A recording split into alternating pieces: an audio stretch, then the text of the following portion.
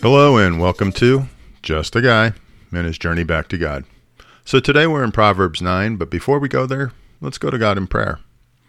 Father, I thank you for this time. I thank you for this day, and I just pray, Lord, for you to be the one that guides us to this reading.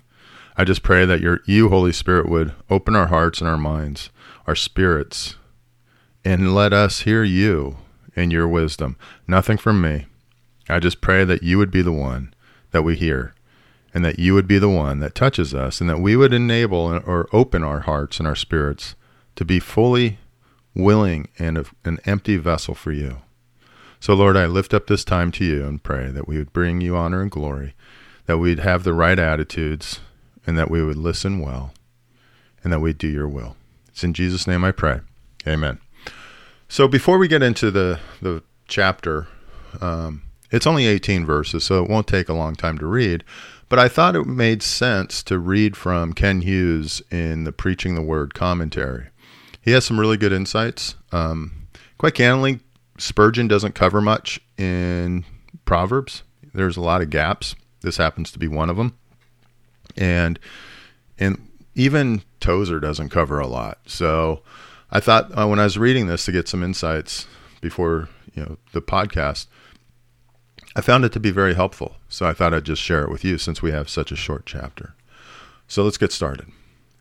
So he writes, as we come to Proverbs 9, we are confronted with a choice. The passage portrays two houses, one on either side of the road.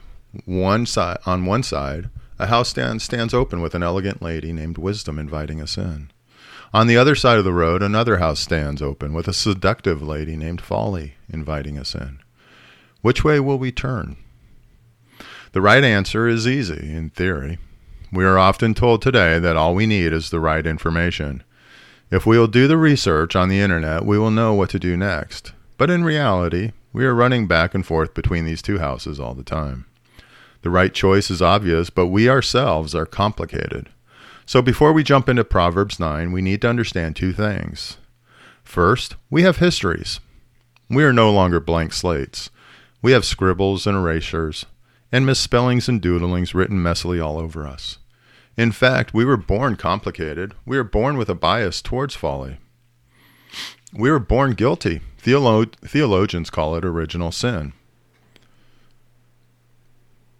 And it is real. I'm sorry, I lost my place.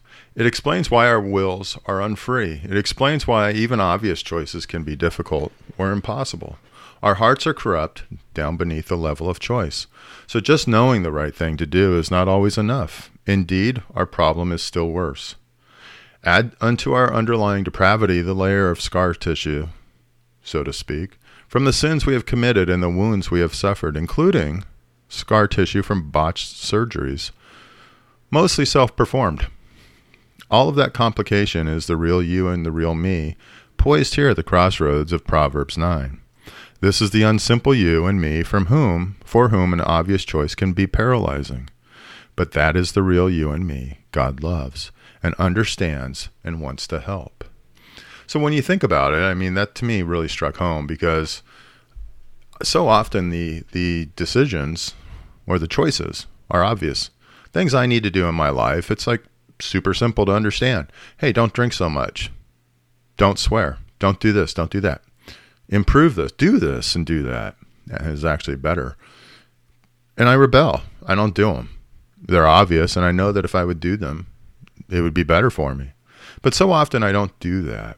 In fact, most of the time I need God's help to go and actually accomplish them, to do the right thing, because the reality is I'm flawed, and I tend to lean towards doing the dumb thing, the wrong thing, the thing that's bad for me. Why that is? At times I sit there and will say, I don't know, but I know. It's because it's how I am. I want to do the thing that is easiest. And sometimes it's not even easiest. Sometimes it's just the most rebellious. And that's what I feel like doing, because I'm pissed or I'm happy or I'm whatever, right? It's like, I just want to do it. And so I think about that and I read this last sentence, but that is the real you and me God loves and understands and wants to help. That last part, wants to help. God never gave up, as we read all through Genesis, and as we've read through, all the scriptures. Think about the disciples. Jesus didn't give up on them, even though they said and did so many dumb things. Think about the leaders of the church, of the ancient church, Abraham, Isaac, Jacob. Those guys weren't great guys, but God didn't give up on them. David was not the world's greatest guy, but he didn't give up on them. He continued to walk with them, love them, and guide them. And they continued to search for him. So let's go on to the second point that Ken talks about. Second, in the gospel, God addresses Second, in the gospel, God addresses the real us in a new way. We have already seen this in Proverbs. The word son or sons appears 22 times in Proverbs 1 through 8. That word from God tells you who you are in Christ. That word of grace opens up your future. It makes the wise choice here in chapter 9 not only possible, but joyous. Again and again, God looks you in the eye and calls you his beloved, in whom he is well pleased for the sake of Christ. The Bible says God is treating you as sons, Hebrews 12:7, not as losers. The Bible says Christ is not ashamed to call us his brothers, Hebrews 2:11. The Bible says, and stretching out his hand towards his disciples, Jesus said, "Here are my brothers," Matthew 12:49. How can you define yourself out as a reject when God has already defined you in as a child, and therefore an heir of every promise he has ever made?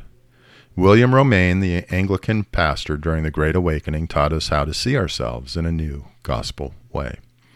Consider your state. You are a pardoned sinner, not under the law, but under grace, freely, fully saved from the guilt of all your sin.